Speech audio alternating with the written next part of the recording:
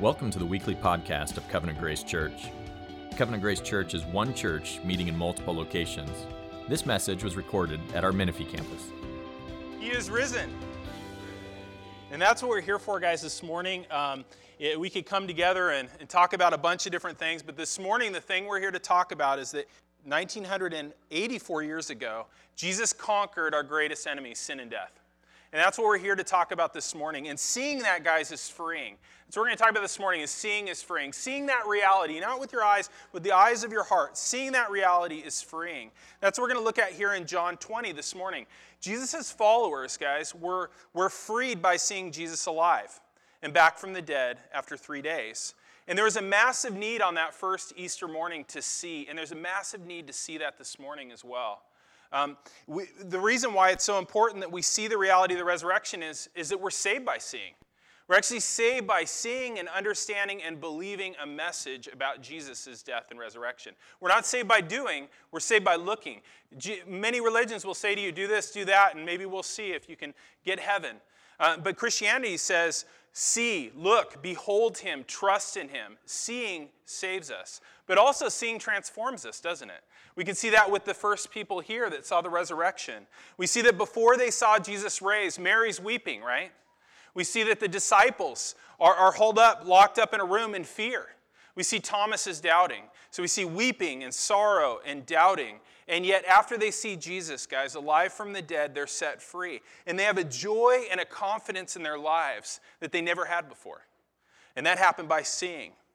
And that kind of freedom, guys, only comes when we really, really see what happened here. This is Easter morning, and lots of people will be gathered over Easter to think about Jesus' resurrection. But it's surprisingly easy, guys, to miss the magnitude of what happened here. It's really easy to look at the resurrection but not really see it, and not really get it, and not really be freed by it. We see that in verses 3 through 8. If you look at verses 3 through 8, you can see that when Mary told the disciples that the tomb was empty, John and Peter run there, right? And John adds, I ran a little faster than Peter. For some reason he needs to add that. John was the first to get there. He kind of peeks in the tomb, and then he comes away, and he's not really changed by that. Peter does a little better. He goes inside, he looks around, but he's not really changed by that. Then John goes back in. He looks around, and it says he saw and he believed. He was transformed by seeing. How about you this morning? Have you come here with fears? Have you come here with sorrows? Have you come here with doubts? You need to be set free by seeing the resurrection. We all do. And so let's pray for that this morning. Let's pray that God would come and do that very thing in our hearts. Father, we confess that we are sinners in need of your grace, and that we have all come here, Lord, with different issues, whether they're doubts or sorrows or fears. We need to hear from you, our Father. We need you to bring conviction and faith and joy and courage to our hearts today, Lord. Show us your risen Son. Give us eyes to see, spiritual eyes to see what this day is all about, Lord. Help us to see the empty tomb, and even more to see his resurrected body on that first Easter, all that you've done in him being crucified for our sins and raised 3 days later. Lord, we pray that you would rock us by the historical, death-destroying, sin-removing power of the resurrection of Jesus, Lord. Take away our fears and sorrows and doubts this morning. Give us resurrection courage and joy and confidence. We pray that you would do this and all kinds of other things in this room for your glory to put your perfections on display, Lord. We pray that we would leave here with a joy and a confidence we've never had before. Whether we're those who don't yet know you and we have that leaving for the first time, or whether we've been believers for a really long time and we're just in a time when we really need to see this, Lord, we pray that you would do that work today. In Jesus' name, amen. So this morning we're going to look at how seeing Jesus alive from the dead frees us from our doubts, our sorrows, and our fears. First, we'll look at the doubts. We'll start with Thomas, and though it's not in order, the reason we start with Thomas is it turns out you need to believe the resurrection happened for it to transform you. So we're going to look at Thomas. Look at verse 24. Now Thomas, one of the 12, called the twin, was not with them when Jesus came. So the other disciples told him, "We've seen the Lord." But he said, "Unless I see in the hands the marks of the nails, and put my fingers in the marks of the nails, and place my hand in his side, I'll never believe." We call this guy what? Doubting Thomas. Not really fair, he did it once, okay? It's one of those deals, I mentioned it before, but when you're in a small town, you make that one mistake, you can never hear the end of it. That's the deal with Thomas. Thomas is actually very loyal. We see in chapter 11 when they went to go heal Lazarus, Thomas was believing that, hey, if we go there, we're going to die. And he says, let's go die with him. So he's a very loyal man. He's very loyal to Jesus. A little dark, a little pessimistic, but loyal. But Jesus, guys, wasn't there when the other disciples saw Jesus. He wasn't there Easter morning, okay? And so all the disciples had to endure Holy Saturday, which Holy Saturday is a day between Good Friday and today. It was a day of deep darkness for the disciples, thinking that all hope was lost. And you think about that day, their master, their Savior was dead, and they didn't know about the resurrection. They weren't expecting it. But Thomas, on top of that, had 8 additional days of deep doubt and darkness. And maybe that's you this morning. Maybe, all around you feel like everybody else has such an easy time believing. And here you are struggling with doubts and in darkness. And maybe that's you today. Thomas had heard that Jesus was alive, but he wanted hard proof before he'd believe. And the amazing thing is, guys, is that Jesus was happy to give it to him. Jesus was happy to give him that proof. Look at verse 26. 8 days later, his disciples were inside again, and Thomas was there. And although the doors were locked, Jesus came and stood among them and said, "Peace be with you." And he said to Thomas, "Put your fingers here. See my hands? Put out your hand. Place it in my side. Do not disbelieve, but believe." Thomas wanted proof, and Jesus was happy to give it to him. And Jesus gave it to him in such a compassionate, loving way. Because one of the things you can't see in your Bible is that the word that Jesus uses for touch and the word that Thomas uses for touch are different words here. The word that Thomas uses for touch is ballo, which means to thrust. It's an aggressive word. It's a kind of a forceful word. The word that Jesus uses is pharaoh, which is to touch or to place. So Thomas is here. He's been doubting. He's in these deep doubts, and he's angry. He's angry that God hasn't revealed himself in some greater way to him. Everybody else is kind of getting a revelation. What's going on with me? And so he says, unless I thrust my hand in his side, I'll never believe. You see that word never. They're real defiant. He's angry. And Jesus responds to him with such grace and with love, and he uses this word, a gentle word, meaning touch or place. Guys, Jesus is a doubter-friendly Savior. Jesus is a doubter-friendly Savior. You won't find that anywhere else. Other religions, other main religions, if you have doubts, you're the enemy of that religion all of a sudden. There's parts of the world where if you begin to doubt, I don't know if I believe this anymore, I'm struggling with this, that is a death sentence. Jesus is a doubter-friendly Savior. Jesus is perfectly willing to give Thomas all reasonable proof, and he'll give it to you today as well. Now, of course, Jesus' body isn't here to touch. I put something on Facebook to kind of promote Easter Sunday, and somebody had commented, I didn't know who he was, but he had a very good question. The way I made it sound was like that somehow we're going to have Jesus raised from the dead on Sunday morning. And so he wrote something like, oh, you're going to have him raised from the dead on Sunday morning? I'll drive out for that. And I said, well, he did it a long time ago. And then his response was, did you see it? Okay, so here's an idea here is that we will have different reasonable proof than they would have had, okay? Jesus is raised from the dead. He took his body with him when he ascended. His body's in heaven. It's a one-time event. He doesn't do this every Easter, right? He did this one time. But the evidence that's there is historical evidence, and it's very good evidence. There is very, very, very good reasons to believe that Jesus historically was raised from the dead. And God has made this very certain. We see that throughout Acts as they're preaching it to people who didn't see it. They're saying that you may know for certain that God has raised him from the dead. There are a lot of things, guys, that we can't be certain about. I've been a Christian for about 30 years. There are a ton of things that make me scratch my head. I wonder about. I don't know how certain things work. Lots of uncertainty. But one thing we can know for certain, guys, is that Jesus on the third day was raised from the dead. And how can we be sure? We can be sure because we have 4 complementary first century accounts of it, okay? These are first century accounts of it. They were written by either people who saw or people who interviewed people who saw Jesus alive from the dead. And it's amazing that we even have these, guys. I mean, these are, over 1,900-year-old documents that we have. We have 4 of them, Matthew, Mark, Luke, and John. And I want to go through, though, a few questions you might have. A few reasons why you might not believe these 4. And you might not struggle with this. There's certain people I know in this room, I know many of you really well, that don't struggle with this ever. You don't have a single doubt. That must be wonderful for you.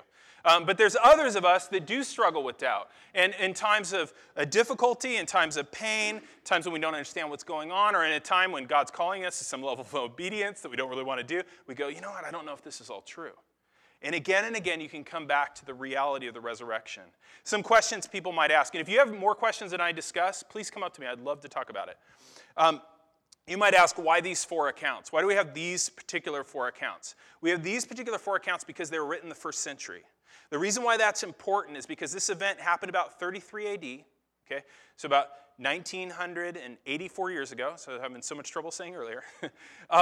And we want first century accounts because we want the account of people that either saw him alive after he was dead or people that were interviewed, that were able to interview those people. So they need to be first century accounts. So other gospels like Gospel of Thomas, Gospel of Judas, written many hundreds of years later, a couple hundred years later, and they're not written by who they say they are, okay? And so that's why we have these accounts. You might ask yourself, well, how do we know that John and the gospel writers weren't lying? Do you ever wonder that? Maybe they were lying. Maybe they just made this up. Guys, if you were going to make up a story of the resurrection, you wouldn't write it this way. There's too much counterproductive material in this for this to be something that was a fake. For example, if you were those guys and you were going to write a story about the resurrection, you certainly wouldn't write the founders of the church in fear and in doubt. Okay? You say, show the founders of the church in fear and in doubt. You also would not write it with Mary being the first eyewitness. The reason why is that in the first century, women's testimony was not respected. It wasn't even allowed in a court of law. A woman could witness a violent crime in the first century and not be able to testify in court. And so if you were going to fake a story, you certainly wouldn't write Mary in as the first eyewitness, unless it really happened that way. Another thing you got to consider is that most of the apostles, John's the exception, were brutally killed for proclaiming that Jesus was alive from the dead. Now, people often will die for things that are lies, but people don't die en masse for things they know are lies. Okay? These people knew that if Jesus was alive or he was dead, and whether he came back from the dead, and yet they were unwilling to recount their story because it was true, and because seeing Jesus alive made them bold to be willing to die for it. As Blaise Pascal says, the 17th century mathematician and physicist, he said this, "I believe those witnesses who are willing to get their throats cut," when he talked about these accounts, and he was utterly convinced of this. What if the disciples, though, went to the wrong tomb, and somebody had stolen the body, and the disciples just assumed Jesus was raised from the dead? They went to the empty tomb, and they went, oh, he's raised from the dead, right? And we talk that way on Sunday. We talk about the empty tomb and all this stuff, the empty tomb. That's not all they say they saw. They said they saw an empty tomb, but what else did they see? They saw his resurrected body. They touched him. They were with him. For 40 days, they were with him, off and on, seeing his raised body. What if the disciples, guys, were just overcome with grief and wanted so badly for Jesus to be alive, so they had visions or hallucinations that he was alive, and they just kind of had visions about these things? A couple things wrong with that idea is that they were not expecting Jesus to be raised from the dead. We can see that throughout the story. They weren't expecting him to be raised from the dead. They were disbelieving, as we can see here. And they knew that stuff like visions and hallucinations happened, and they didn't trust their eyes, right? The disciples like Thomas, they wanted to touch him. They wanted proof. They needed to physically handle him to know that he was really back from the dead. The other thing to realize, guys, is that people do have hallucinations and stuff, but they don't synchronize them, okay? In 1 Corinthians, it talks about at one point there were 500 people that saw Jesus alive at once. Now, one person can have a hallucination. 500 people don't do it together the same, right? Have the same hallucination together, right? Okay, you could say, well, what if Jesus didn't really die? He just appeared to die on the cross, then he's put in the tomb, and later he's revived and you see him alive. So the solution to that is he didn't really die. He was just put in the tomb, and later he appeared like he came back to life, but he didn't actually die. This is something that the Muslims say about Jesus. Keep in mind, guys, Roman soldiers knew how to kill people. Like, that's what they did for a living. I don't know what you do for a living. You do a certain thing. It's your job. You do it every day. These people killed people every day. Okay? And they also made sure he was dead by shoving a spear up into his chest, into his pericardium, which is a sac around your heart. That's going to kill him. Okay? The other thing, too, is let's just imagine that somehow Jesus survives the beatings, the whippings, the crucifixion. He's taken down. He's thrown in a tomb. And then what? 3 days later, he's skipping around saying he's the Lord of life? No. He would not have looked in any kind of condition to say he'd conquered death. He would look like death. Okay, he wasn't in an ICU. He was in a tomb without food or water, right, after all of that. So there's many things that you can come up with, and what you find over and over again is that they're not good alternative theories, right? You go, well, maybe it was this, and you're like, nah, it's not very good, Maybe it's this. You need to doubt your doubts, guys. You need to doubt your doubts. When you have doubts, you actually need to put as much pressure on those to answer questions as the Bible does, as you put on the Bible. Because what a lot of times happens is we put a ton of pressure on on the Bible to prove itself, and we put very little pressure on all of our little theories to prove themselves. What about this one? Well, people back then, they just believed in resurrections and wouldn't have demanded a lot of proof, and maybe they were just easier to mislead. Well, actually, they didn't just believe in resurrections. The Jews believed in a resurrection at the end where everybody was resurrected at the same time. They didn't believe in individuals being resurrected. The Jews didn't. And the Greco-Roman culture certainly didn't believe in resurrections. They saw the body as something to escape. When you died, you're escaping your earthly container. This is something we want to get rid of. They have a totally different view of the body than the scriptures have. And so they wouldn't have seen resurrection as something desirable, and they would have seen it as impossible. So everybody in this culture, guys, in that culture, would have believed the physical resurrection was impossible. They doubted it at least as much as we do, but for different reasons. Okay, so they demanded proof. Nor should we think, guys, that somehow people that lived a long time ago were more gullible and less intelligent than us. And we do that, don't we? You guys can admit that. I don't know what the limit is, like 1900s, yeah, they were as smart as us. 1800, well, and then you get back to ancient people and you think, these people, Socrates and Plato and Aristotle, were basically morons compared to us because we have smartphones and we have computers and stuff like that, right? C.S. Lewis called that chronological snobbery, okay? You don't realize it, but you're being a snob chronologically. Is you're saying that somehow people in ancient times, these people were just as smart as us. They doubted it just as much, but for different reasons. And guys, nothing explains the birth of the church like the resurrection. Think about it. Think about the first century. Think about a religion starting about God becoming a man and being crucified and raised from the dead. That would not sell in the first century, okay? The Jews wouldn't like it because they're certainly not going to worship a man as God. That's idolatry, right? They're certainly not going to believe that the Messiah would be crucified. They didn't believe that. They hated that idea, right? Because he was a curse. Like, the Messiah is not a curse. They would have had issues with the resurrection. The Greco-Roman culture certainly didn't like the idea of putting up a crucified criminal as God. They thought, well, that's weak, that's foolish, that's ridiculous. It was laughable to them. And yet you have something just blow up in that context. Thousands of people come to believe. Under intense persecution. What accounts for that? What accounts for something growing in an environment it doesn't belong in with intense persecution? What accounts for it is that something shocked them into belief. There was something that happened that shocked them so much that they believed, and it was the physical resurrection of Jesus. And so as unusual as it sounds, the resurrection of Jesus is actually the best explanation for the historical data. And so what happened? Well, on Friday, he was beaten, he was whipped, he was unable to even carry his cross the whole way. They put him up on the cross, they crossed his feet over, they put a nail right through both of his ankles, they put nails through both of his wrists. He hung there for hours, he died, they speared him, they took his body down, they put him in a tomb, Joseph of Arimathea's tomb, they covered it up with a stone, they put guards in front, and inside was the dead, mangled body of Jesus. And Friday night, there was a dead body in there, a mangled dead body. And Saturday, dead body. And he would have undergone the normal processes. Starts to get rigor mortis, starts to dry up. So he assumes room temperature, and he's a dead body. Saturday night, he's a dead body. Late Saturday night, he's a dead body. Sunday morning, right around dawn, something happens. His heart starts to beat for the first time. His temperature starts to return to a normal body temperature from room temperature. Maybe there's a little twitch of his finger or a twitch of the toe. And then he gasps the first breath of air he's had since Friday when he breathed his last. And then he got up and he probably cracked his back, stretched, right? You're laying on that stone. And then this account says he neatly folds his face cloth, which I like. I'm a tidy person, a little OCD. I like that. He folds it up, he sets it down, he walks out, and he goes and sees his friends. Isn't that amazing? What's Thomas's reaction? Look at verse 28. Thomas, when he finally sees him, and he sees that he is physically alive and well, he says, "My Lord and my God." Thomas, seeing the resurrection, was clear proof that Jesus was God. And what does Jesus say? Does he correct him? He's like, no, I'm not really God. I'm more of a created being. So, does he do that? No. What does he say to him in return? He says in verse 29, "Have you believed because you've seen me? Blessed are those who have not seen and yet believe." Jesus is saying, yes, Thomas, you finally get who I am. Guys, this whole creation points to the reality that there's a creator.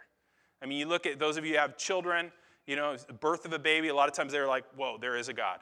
You look out in the stars, you look at creation, you look at all these things, and you think, there's something more here. There's some sort of creator. You know what's cool?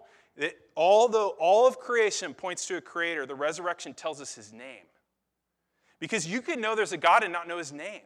The resurrection tells us God's name. And Thomas gets it. Guys, I struggle with doubts in many areas, but this helps. Seeing is freeing.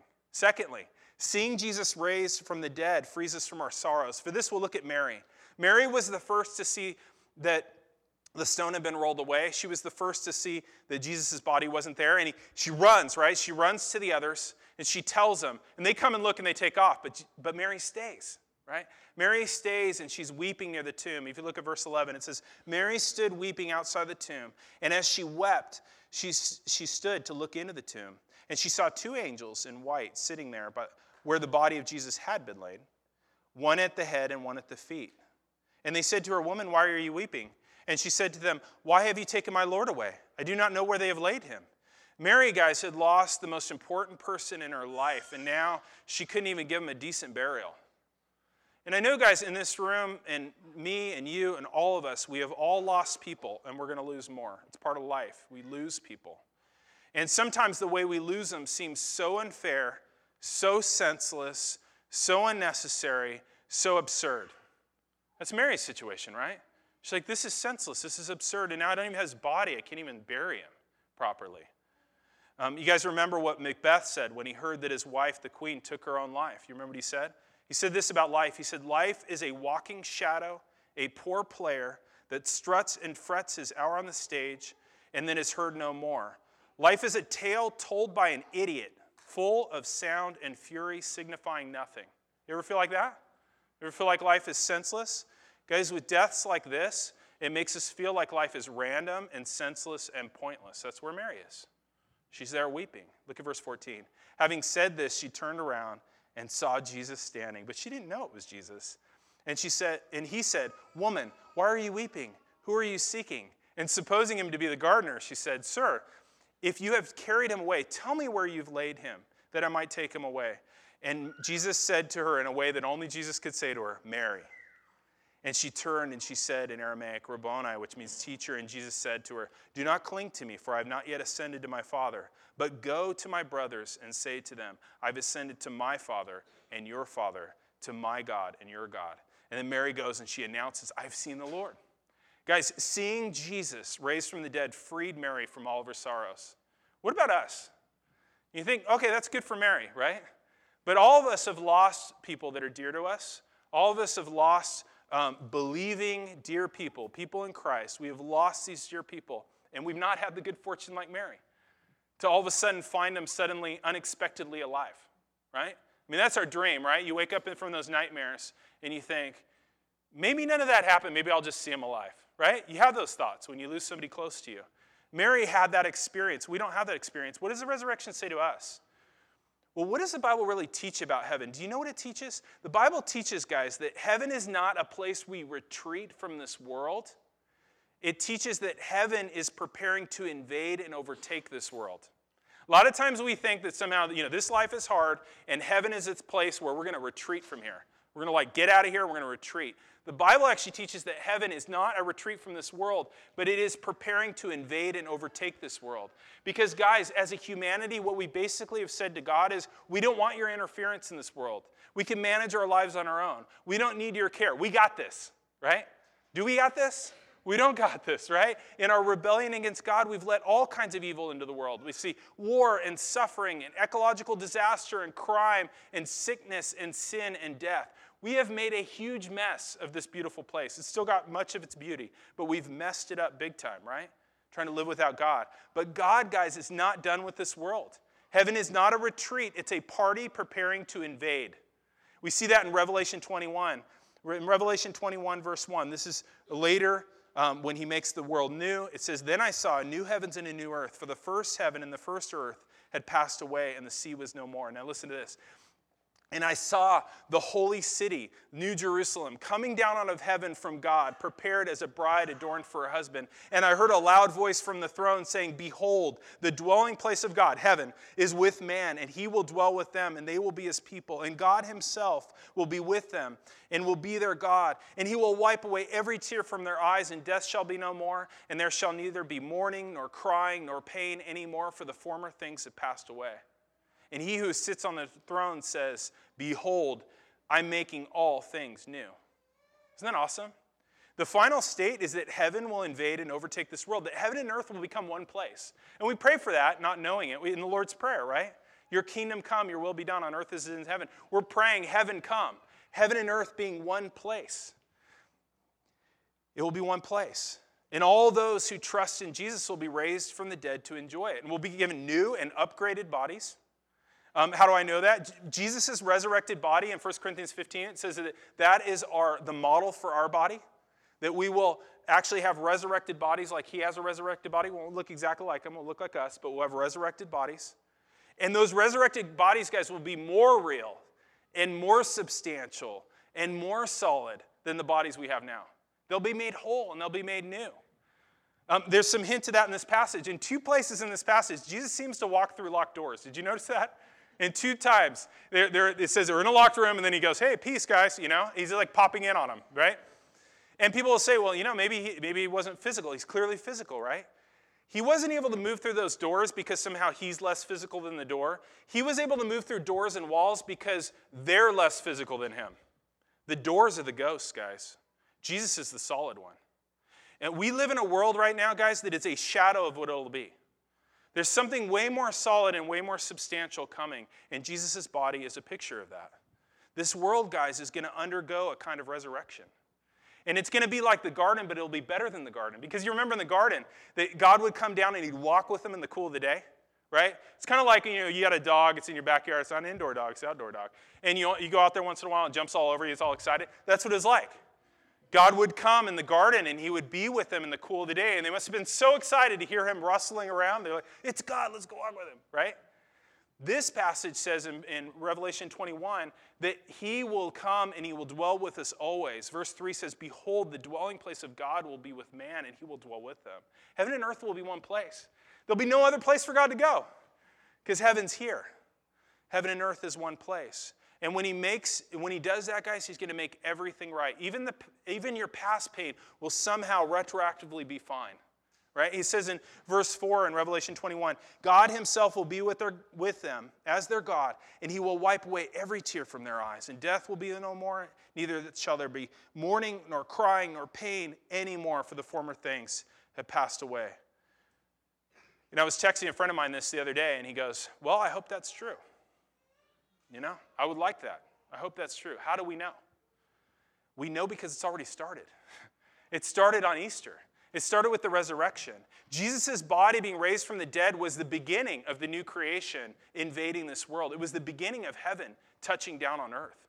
It's a foretaste, guys, of what we're going to have. The resurrection of Jesus was the beginning of heaven invading earth. And the order of the invasion is like this. First, it's Jesus' body raised from the dead as a sign of the future. Then, it's the new creation in you. In 2 Corinthians, Paul says, if you're in Christ, you're a new creation. There's new creation, just like his body was new creation. There's a new creation in you if you're in Christ, if you're trusting in Jesus. You have new creation in you. And then the next stage is that your body undergoes new creation. So that life that's in you that's kind of hidden, we see signs of it, but it's kind of hidden, will become physical and visible when your body is raised and made new. And then he's going to do it to the whole physical world. It will all be renewed. Heaven and earth will be one place. Do you guys remember what Jesus said to Martha when she had lost her brother Lazarus? He had died. And he comes on the scene, and she's kind of interrogating him. And this is what he said to Martha. He said about her dead brother. Jesus said, "I am the resurrection and the life. Whoever believes in me, though he dies, yet he shall live. And everyone who lives and believes in me shall never die." And then he ends it with a question. Do you believe this? I love that there's a question there. That question John wrote in there because he said it, but it's for us too. Do you believe this? And I'll tell you what, guys, because Jesus has been raised from the dead, I do believe it. I wouldn't have believed it any other way. But it's already started. It started with Jesus Seeing is freeing. There's going to be this great reversal of our sorrows. Lastly, seeing Jesus raise frees us from our fears. This one's a lot faster. Remember where the disciples were before they'd seen that Jesus was raised from the dead? They were in fear. Look at verse 19. On the evening of that day, the first day of the week, the doors being locked where the disciples were for fear of the Jews. Guys, they're immobilized in fear. When Jesus appears, they were set free from their fear, seeing him raised from the dead. Because, guys, seeing Jesus raised from the dead showed them that their greatest enemies were not the Jews. Their greatest enemies were sin and death, and they were conquered. Their greatest problem was solved. When they saw that, they knew it. It made them bold. It took away their fears. I've already looked at how Jesus conquers death, but what about sin? Because, guys, if you think about it, you shouldn't just be afraid of dying. You should be afraid of what comes afterwards. Hebrews talks about it is appointed for people once to die and then the judgment. And Jesus himself taught that not everybody's going to enter that new creation world that he's making, right? He said some of them will be sent to outer darkness. That's a place too. Talked about there being weeping and gnashing of teeth. Jesus said some of the most terrifying things about that place. And the reason is our sin. We've all, guys, I think we can all admit this, we've all in our own ways rebelled against God's rule. We've all rejected his interference in our lives. We've not seen him as our creator and our father, one to be obeyed and to live with under his care. We've seen him as an intrusion of our lives. And that sin, that rebellion is that sin. The good news is that God himself became a man. God himself became a man. And that man's name is Jesus. He dies on a cross in our place for our sins. And if you trust in him today, he will wipe away all your sin. You say, well, that doesn't sound possible. The resurrection assures us it is possible. Okay? The resurrection, and Paul said in Romans 4, he says that that Jesus was raised for our justification. What he's saying there is that Jesus' resurrection should be proof to our hearts that God has the power to remove our sin. And we need that kind of assurance, don't we, guys? I mean, some of you might be here saying, like, I hear what you're saying about Jesus, paying for sins. I hear what you say about him giving new life, but not me. You ever feel like that? Not me. Doesn't apply to me. You don't know what I've done. You don't know who I am. You don't know what I've become. I'm beyond redemption. I've heard a lot of people say that before. I'm beyond redemption. Or you might be here and saying, you know, I do believe that Jesus has cleansed my sin, but I do also feel like there is a particular sin, a stain, that I walk around with all the time. Had it for decades. And I really believe that somehow I'm going to heaven, but I feel like I'm stained still. I carry this thing around with me. To that, guys, God presents you the raised body of Jesus from the dead. And the reason why he does that is he wants to show you that there's no sin in this room that is stronger than this Savior. There is no sin in this room that is stronger than this Savior who was raised from the dead. And look how the resurrection frees them from their fear. Look at verse 19, the second half. Jesus came and he stood amongst them and said to them, "Peace be with you." When he had said these things, he showed them his hands and his side. And the disciples were glad when they saw the Lord. And Jesus said to them, "Peace be with you. As the Father has sent me, so I'm sending you." Can you imagine? Like they're all in fear. They got their doors locked. They think they got every area barricaded. And then somebody just pops right in. And it's Jesus. And he says, "Peace, guys. I'm fine." And he's like, you know what? You guys are going to be more than fine. All your problems are solved. All your problems are solved. This word peace, the word they would have used there, it's not the Greek word. The word they would have used is the word shalom. The word shalom is this word that's just a sense of like deep well-being. Have you ever had times, I mean, I don't feel like this all the time, but you ever had times when everything's right? Like everything's going to be fine. Everything's good. I'm going to flourish. My life has, the best possible outcomes. Like it's this sense of just deep, profound, rich sense of goodness. And they feel this sense of shalom, and it's something they can never lose. The resurrection of Jesus, guys, shows that our greatest problems, sin and death, are solved. And people who have that peace, that shalom, that knowing that they're right with God no matter what, and they can't really die. You ever think about that? You can't really die. A friend of mine, Bo, he was once talking to his family who were not believers at the time, and he said to him, I'm going to go to Laos, I'm going to be a missionary, I'm going back. And his mom said to him, "Communists will kill you." And I remember what Bo said to her. He said, "Mom, people like me don't die. People like us don't die. Not really. We'll be raised from the dead. And so people that have that sense of being right with God and don't really die, they're unstoppable. And Peter was, right? Before he saw the resurrection, where was he? He was afraid, right? I mean, he denied Jesus, right? He's fearful. After, it's like the Proverbs say, he's bold as a lion. He's out there in the public square preaching Jesus. Get beat up. He'll preach Jesus again. Eventually offers his own life to be crucified upside down because he believed so firmly in the resurrection. Guys, the resurrection of Jesus makes fearful people brave. And notice that the opposite of fear here isn't just peace, it's mission. Take a look at verse 22. Peace be with you. As the Father has sent me, I'm going to send you. He's like, your problems are solved, but I got a mission for you. He's like, you're a part of my plan. You're a part of my plan for heaven to invade earth. I put the new creation within you, and you're going to take this throughout the world. You're a part of the invasion party. And that's what we've been about, guys, as a church. I mean, we're not even 2 years old, very new church. Not even being too, if we spit up on you or we smell weird or we broke your furniture, that's why. We're new. But that's what we've been about. We've been about being that invasion party, being those witnesses of the resurrection, those witnesses of the kingdom. And we want to ask you to join us. Join us this morning by receiving Jesus. I mean, he will take away any stain you have. He will make you new, and he will give you a life that's unstoppable. He will raise you from the dead. He'll give you the new world. He'll give you himself. That was the thing all these people really wanted. They all just wanted Jesus. They knew him. They loved him. They wanted to be with him. He'll give you himself. So receive him today. If you haven't been baptized, get baptized on the 7th. We'll have a baptism.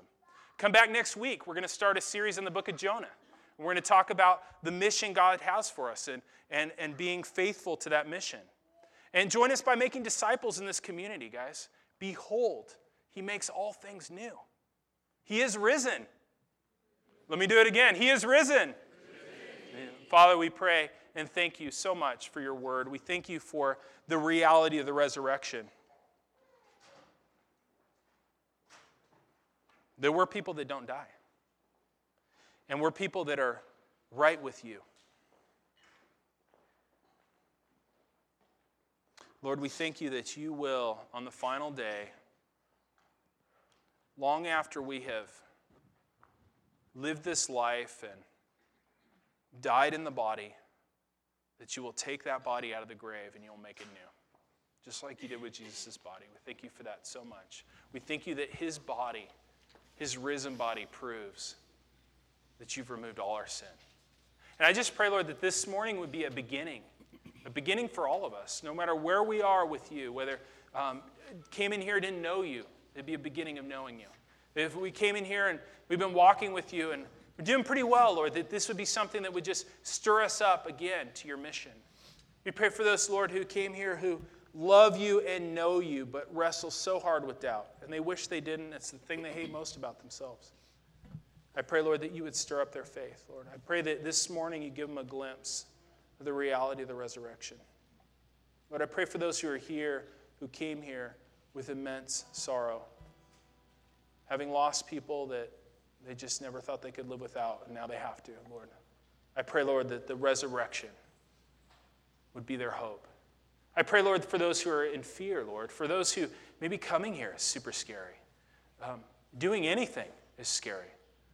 Lord, I pray that you would give them a glimpse of the raised Jesus, Lord. Make them as bold as lions, as the Proverbs say. Lord, we thank you so much for giving us a real historical event, a signpost in history that tells us we're on the right track and following the right person. Thank you in Jesus' name. You've been listening to the weekly podcast of the Menifee campus of Covenant Grace Church. If you would like to know more about Covenant Grace Church, visit us online at covgrace.org.